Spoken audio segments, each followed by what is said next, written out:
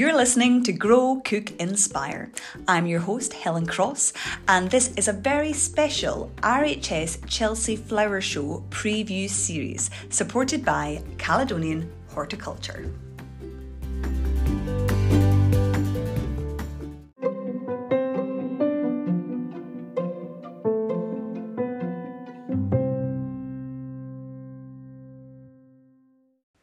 Hello and welcome to episode 2 of my exclusive RHS Chelsea Flower Show preview series, where I am going behind the scenes to chat with some of the designers who have been tasked to design a garden supported by Project Giving Back for a charity organisation. In today's show, I'm chatting with the award-winning garden designer Polly Wilkinson, and we'll be chatting about the garden she's creating for the charity Mothers for Mothers. Now, I should highlight that today's episode discusses mental health. Now, this week it's also worth mentioning that it is National Gardening Week, which is celebrating the joy that our gardens and green spaces can bring to ourselves as well as our communities, highlighting the feel-good power of plants. Now, as well as it being National Gardening Week, it's also Maternal Mental Health Week, and for me, both are really closely linked. For me personally, gardening has been a lifeline, especially over the last 2 years during the pandemic and the various lockdowns. Like many people, I was stuck at home with 3 very small young children while my husband worked away as a doctor. Now, I have suffered from anxiety and depression since the birth of my first child 7 years ago, and it often got worse during pregnancy. Now, motherhood is exhausting. It's challenging and it's often really tedious, and it's okay to say that. It's also relentless and can often be very isolating, and the pandemic really magnified these issues. The charity Maternal Mental Health Alliance believes that 1 in 5 women will suffer from mental health problems during and after pregnancies, and 1 in 7 will try to disguise and downplay how unwell they often feel. Now, while gardening is not going to be the answer for everyone, and it's not going to eradicate all mental health illnesses, if only it were that simple, but it can help to distract and soothe and recharge tired and frazzled minds. It's part of my toolkit, as well as a whole host of other things which I use to try and keep the black dog at bay. Polly's garden, which, as I mentioned, has been sponsored by Project Giving Back, is titled "This Too Shall Pass," and this is a phrase that's often used by people when they're discussing the navigation of motherhood and the highs and lows that come with it. The garden which she has designed for Chelsea 2022 explores maternal mental health and the challenges of motherhood, which have been really heightened over the last 2 years. Now, Polly was also a counsellor in a previous life, so I expect that this garden will make a powerful impact on the audiences, both at Chelsea and at home. And really, I hope it gets people talking about the issues which she's trying to raise. I really hope you enjoy our conversation. It's a really worthwhile one.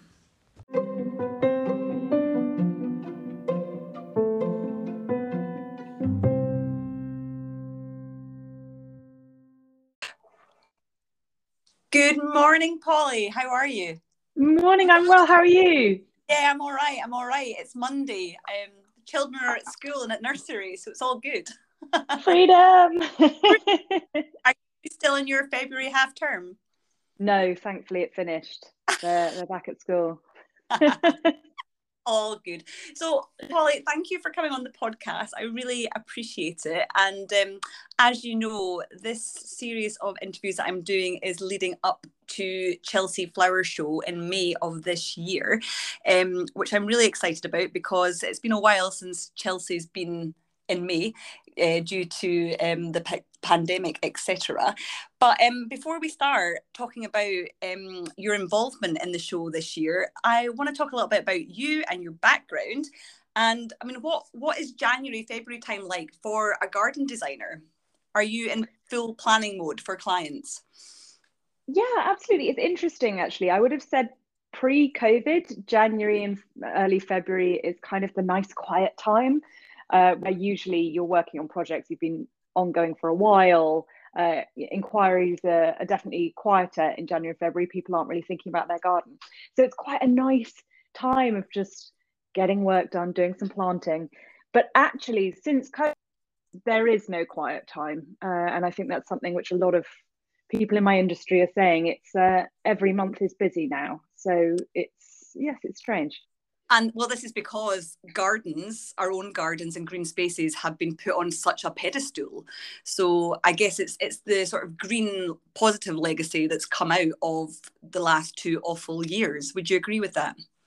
Absolutely, no question. I think it's a wonderful silver lining to a horrendous couple of years is that people seem to have really turned their attention to their gardens in a way which isn't just about turning them into a paved space with a table on it, but actually looking at them as usable, delightful space for them, for wildlife.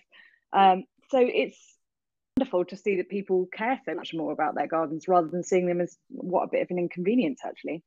Yeah, exactly. And like you say, they are not just sort of an extension of your house, although they are an extension of your house, but it's part of a much bigger picture, part of nature, and they can have a role in helping the wider environment as well as having a beautiful space to sit out and for kids to play in as well, I think. Exactly so. I am seeing a slow but gradual shift towards people just being a bit more comfortable with wilder spaces or more plants. I think there was a bit of a fashion until quite recently, and certainly in certain areas, I guess it's still going, where it was all blocks and render and lots of paving and very little plants. And I think there is a move away from that, which I'm delighted to see, just to bring in more planting and make it all a lot more pollinator friendly, a lot more wildlife friendly. Definitely, definitely. I couldn't agree more. Um, so, Polly, you've not always worked as a garden designer. You had spent 10 years, you were based down in London, and you worked in legal marketing, which is a far cry from garden design. What caused the shift for you to jump ships and move career? Yeah, I mean, I think I fell into legal marketing. I started out as a management consultant and then sort of made a sideways move into business development for law firms. And it was ultimately through a lack of knowing what I wanted to do with my life, which I think is really common. And I'm so jealous of people that sort of grow up knowing what they want to be from a young age. It must be amazing to have that calling. I don't think it Um, does. I think that's a lie. do you think? Well, I don't know, because I think, I came to this relatively, well, later in life, insofar as, I did over a decade elsewhere before I realized. And actually, it was I guess, I don't want to use the word luxury because it's very hard work, but it was actually having children Yeah. that made me realize I knew I wanted to work. For me, that was something I really wanted to do. But if I was going to have kids in nursery from a young age, it better be something which just paid the bills.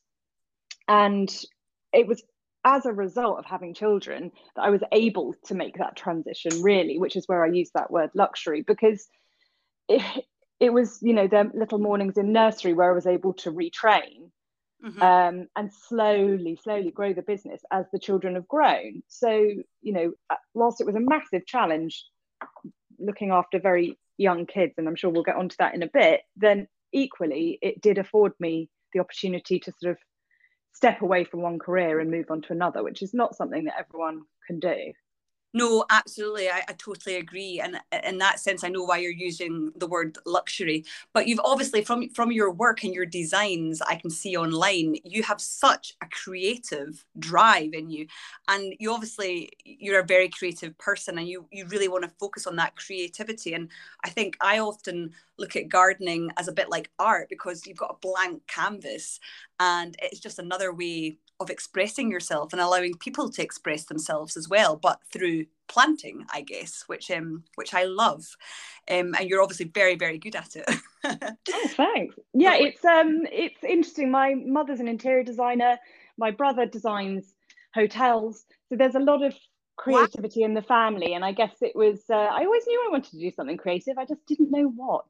No, So it was sort of waiting for the right moment, I guess.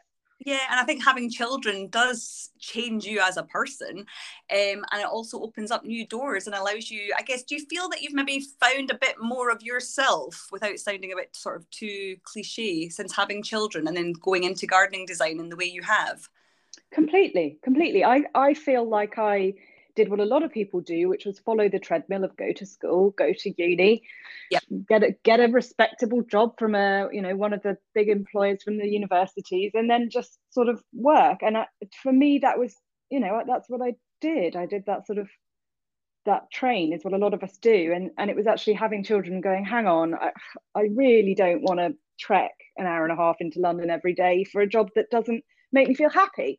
So yeah, it was a case of going, if I'm going to work, then it better be on something rewarding.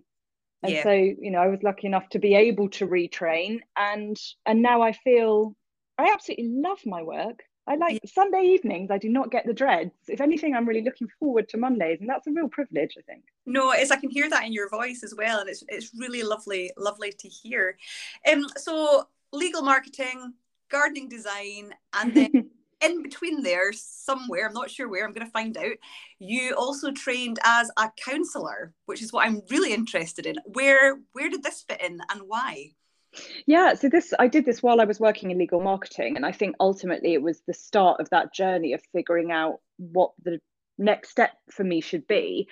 I felt, marketing for very large law firms didn't really scratch my creative itch or my sort of people focused itch, I guess. And so I thought I trained in the evenings for 3 years to be a counsellor, and that sort of, I guess it rounded out my experience at that time because it allowed me to be very people centric, very empathic, and really flex a different muscle. So it was a means of trying to sort of fulfill that need for something more, I think, than my corporate work. Mm-hmm, mm-hmm. And so I did that evenings and weekends for 3 years before I had kids. I worked with young people, I worked with mothers and people from all walks of life, actually, in various charities. So it was such a special time for me. It was only actually having children made me realize personally that I just wasn't able to be a counselor and a mother of very young children that I had very close together. Yeah. There's a lot of giving of oneself as a new mother, I think, and I just wasn't able to also give to clients, which is when I sort of stopped practicing. No, I think that would be a very difficult balance because as a mother, and especially as a new mother, and actually it never goes away. It is emotionally draining, and then to have clients who also need you, it's just a hard balance to get right. I couldn't do it. My husband's a doctor, and I mean I couldn't do what he does either. To be honest, it takes a very special skill. But in saying that, your work as a therapist and your creativity in garden design have really come together, and I think this is going to be really evident at this year's Chelsea Flower Show, of which you're no stranger to, and you've picked up a few awards along your time. But tell me about the very special garden that you are working on for the charity Mothers for Mothers. Yes, so the garden I'm creating, it's called This Too Shall Pass. And the reason being, I have that mantra in my head from when I was a mother of young children, of those different phases of your child won't sleep and you spend hours Googling, how can I make my baby sleep?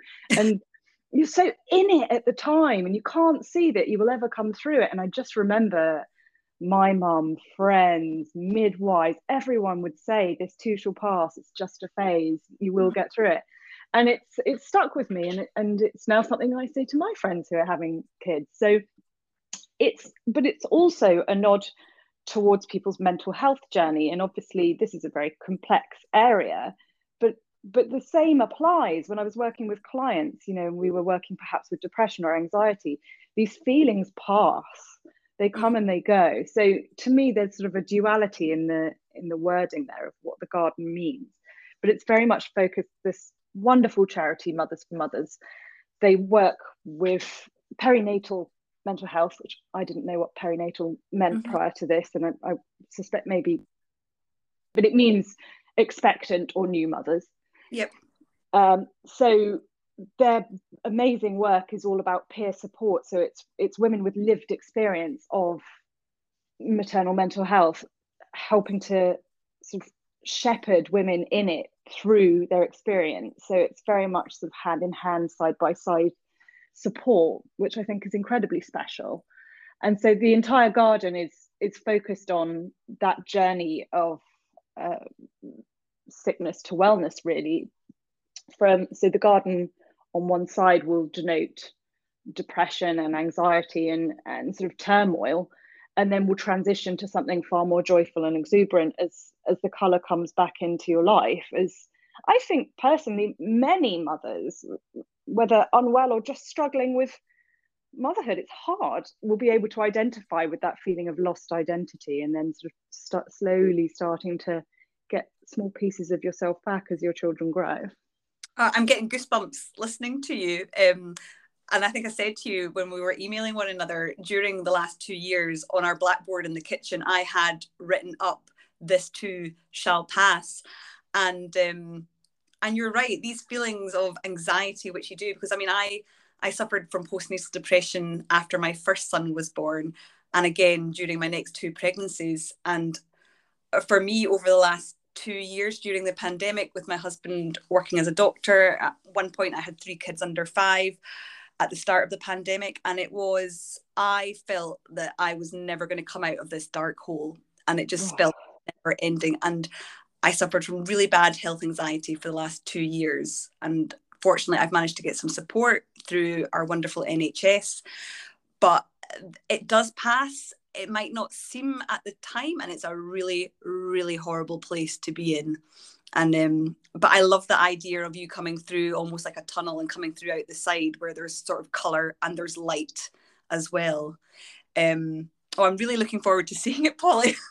I'm sorry you've gone through that. I really feel for you. I mean, 3 under 5, even in the most mentally strong place ever, is an incredible challenge, let alone, if you're struggling at all with your mental health. I just think it can feel very lonely, very isolating. Yeah, it was a very isolating experience, and I know I'm not alone, but I mean, I've had some wonderful support, and I'm so glad I spoke out and got the support, not only for myself but for my family and my friends as well, to be honest. So going back to the garden, I'm not sure how much you're allowed to sort of to give away, but what sort of planting can we expect from it? Well, so interestingly, the garden is in a new category called All About Plants. So the brief for the gardens in this category is it has to be 80% plants. Okay. Which is quite challenging, actually, because it means you have to be really limited on your hardscape. But it also means what the plants you choose are really important, because it's all about plants. So and everyone's interpreted that differently. And for me, it was about using the plants to express a mood. So I've very much gone quite somber on one side. It will be, I mean, dare I say, well, yeah, it's going to be quite low mood. So it's very green. There's going to be some blues in there, as a bit of a nod towards sadness. I don't know why I sort of equate sadness with blue, and potentially I'm playing around, and I haven't quite landed on it yet because it's finding the right plant, but I want to have these little spikes of red in there, because I don't know about you, but I just really remember the red mist of anger as young motherhood. Every morning. Yeah, the rage. It's something I never felt before I was a mother, but that sort of 0 to 60 rage. So I just want those little pops of red. But also because, depression is anger turned inwards. And so I wanted to have a bit of a nod towards that as well. So we start with this very sedate, low mood planting. And then as you move through the garden, there's a pathway that goes through the garden. The colours start to get a lot more joyful, a lot more exuberant. And I've gone full pretty. I really have. I've gone very feminine, blousy, roses, irises, geum, peonies.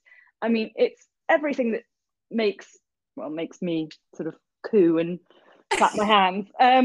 So it's frankly, it's just very girly, and it's but not in a saccharine way, but in a pinks and apricots and zesty limes. I want it to be a garden that hopefully a lot of women really love, because it's for them. Yeah, I love the sound of it already. I really do. It's my kind of garden. Oh, good. pinks and colour and blousiness. The more of that, the better. So are you working with anyone else on the design? Are there any other people that you're sort of collaborating with, or is it just yourself? So the design is all mine, Yeah. but I'm working with some amazing artisans who are building elements of the garden and who have sort of had an input in how we'll create things. So I'm working with a brilliant carpenter called Ollie, who will be creating the bench, and we're going through iterations of it at the moment, because the bench is almost the most important element of the garden, because it represents that sort of side by side support from the charity. But we're trying to somehow carve out of a solid piece of wood a sort of an undulating female form, which is also a bench. But it's just playing with, playing with the wood, and Ollie is an absolute master. So that's really fun. And then I've got Jay Davey, who's a willow weaver, weaving some willow for the back of the garden. So it's really fun working with these artisans who are so skilled. Yeah, totally. Oh, wow. And where will the garden be? Will it be in the pavilion? Is that correct? Or have I got that wrong? No, you're right. It's in the pavilion. So that's which comes with its challenges. So there's four of us in this new category, and we're all in the pavilion. So what a lot of people probably wouldn't even think about when they look at it is we are not allowed to dig in the pavilion at all. Right. So yeah, Oh, which God. is a challenge. So not only are we designing a garden, but we're designing a garden in a way that isn't the day job, really, because I don't tend to build gardens that are on a stage. So it's, it's a challenge there, and trying to figure out how you create a garden that's not going to fall over. And, Crucial. yeah, crucial. No one would like that. So it's going to be built up. And so essentially the garden is raised sort of 50 to 70 centimetres. And so you'll slightly look up at it, which actually is quite a dramatic change. I'm looking forward to seeing the effect. Wow. Well, that does sound exciting. I hadn't given that any thought about not being able to dig, but wow, okay, cool. That's really exciting.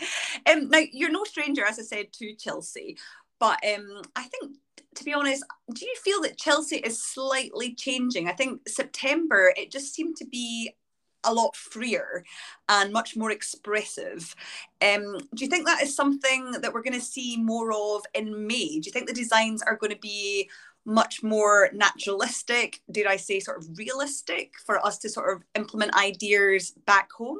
Because often Chelsea can be quite off-putting because it just seems so far out of the public's reach to recreate anything like that. Well, I think Chelsea can be really interesting because, if you think of, for example, the Welcome to Yorkshire Gardens of previous years, that's almost a snapshot of the landscape. And so you could argue that that was very realistic, or you could argue that you can't replicate it. It sort of depends on your garden. If you have a tiny garden in London, I think you probably see that as fairly unattainable. But equally, as you say, there are other times where you see something which is maybe more polished and much more about the hardscaping and dare I say, more about a design than maybe a landscape. And someone might think that's very accessible, and some might think that's going to look ridiculous in a very country garden. I think Chelsea has a bit for everyone, and that's what I love. And I think it's really interesting that sometimes it can seem a bit like a fashion show, when suddenly you realize everyone's gone with, I don't know, a floral dress out of several different fashions. It's the same with the gardens. It seems to be sometimes coincidental that, and a lot of people go in the same direction, but actually having had a bit of a preview of what's going to happen this year, I think it's a real split, and we've got some beautiful naturalistic gardens which are, would be very well suited to more rural spaces. But then there are also some urban gardens going in, which I'm delighted to see too, because it has to work for a lot of different people. It's not fair to only appeal to people that have acres of space or only have, a tiny space. One hopes that you can go around and extract something from at least one or two of the gardens, which you could take home. Mm-hmm. Totally. No, excellent. And so what are the key sort of flowers we're going to see, do you reckon? Is there going to be a sort of particular focus on any sort of set of particular plants? And just generally for 2022? Such a great question, because there's always a standout flower, isn't it? I think 2019, was that the lupin? There were a lot of lupins. Yeah, yes. Yes, so do I. But there's also, with Chelsea, largely, we're all working with plants that look good at that time of year.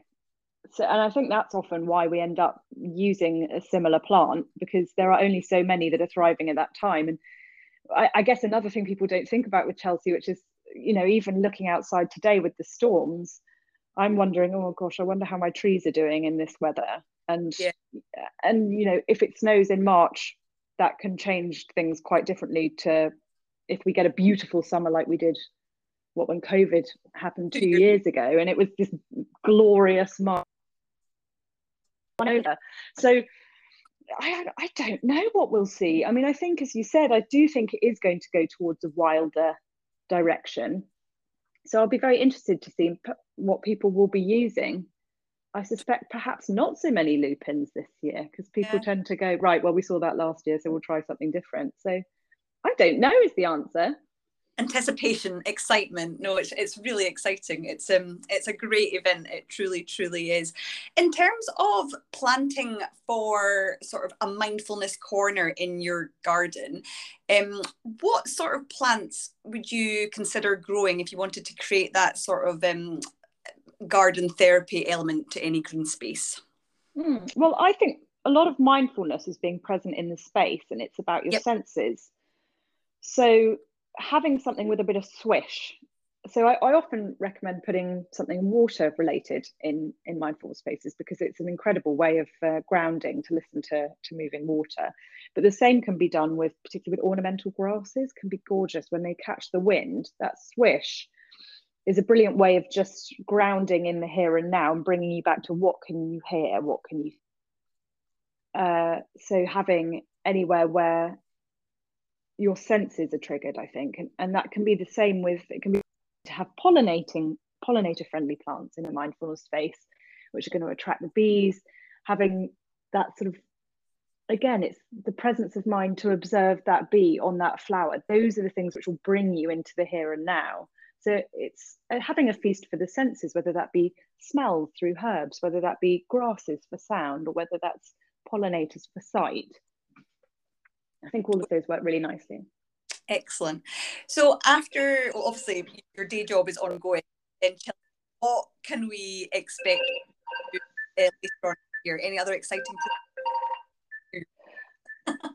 Sorry, I've just been interrupted by my phone. Sorry, can you repeat that one? No, of course. What can we expect from you throughout the rest of the year after Chelsea? Well, there's something else in the pipeline which I can't talk about yet. But probably by the time this comes out, it will be public knowledge. Okay. So, in which case I probably can talk about it, can't I? Because it won't be out yet. I'm designing and planting the Festival of Roses cafe garden for the RHS for Hampton Court Flower Show. So that will be absolutely lovely. It's going to be a beautiful cafe right outside the Roses tent, and because it's the Queen's Jubilee, 70 years of service, isn't that incredible? Phenomenal. We're going to be celebrating the Queen I've chosen 7 roses, all in different tones, from white through to burgundy, and we're going to be using those 7 roses as sort of a nod to each of the decades of service that she's done. And again, real beautiful, scrumptious roses, ruffly deliciousness. So I'm really excited to do that, because it's great to have a good old play with planting with roses, because I don't often get them as a brief, Yeah. Well, what a privilege to be asked to do it as well. I mean, well done you. Thanks. I'm really excited. I absolutely love working at Hampton Court Flower Show. I'm just around the corner, and it's a privilege to be doing one which honours the Queen. Part of the world. I used to live there when we lived in London, just around the corner. So it's a beautiful space. Now, before we round things up, Polly, this season I am asking everybody one particular question, and the question is: if you were to be banished to a desert island, which plant or seed would you take with you, and why? Oh, this is the hardest question in the entire world. I love it. I just find this the hardest question. I've never had favourites of anything, so whenever I have to pick one, it's such a struggle. Give you two. You'll give me two. Okay, very well. I'm just going to defy all logic here, and because obviously it would be easiest just to say some sort of vegetable seed so that I can eat. But let's have some more fun with it and go with something completely frivolous. Okay. So, oh, I'm going to go with the sweet pea. Excellent. I'm going with a sweet pea. I mean, at least I would have some lovely smelling little, cheerful flowers on my desert Totally. island to keep me You happy. I couldn't eat them, but they'd keep me busy. Yeah, you can save the seeds for next year. There you go. You see? It's a win-win. So yeah, I'd starve, but I'd have something pretty to look at. That's fine. That's fine. Listen, Polly, thank you so much for your time this morning. I really appreciate it. And I'm really looking forward to seeing the garden at May and hopefully meeting you as well. So good luck with all the preparation. Thank you so much. I've so enjoyed talking to you. Okay, take care, Polly. Cheers.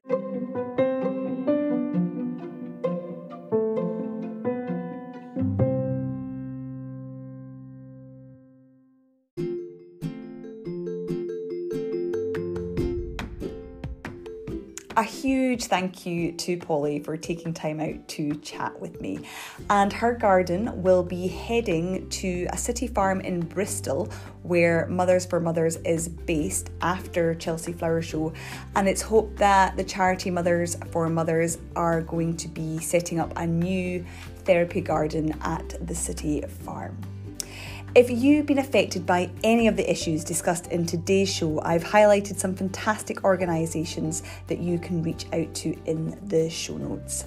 Thank you once again for listening. It really does mean a huge amount, and please do remember to share, review and subscribe to Grow, Cook, Inspire by however you listen to your podcasts. Until next time, take care. Bye.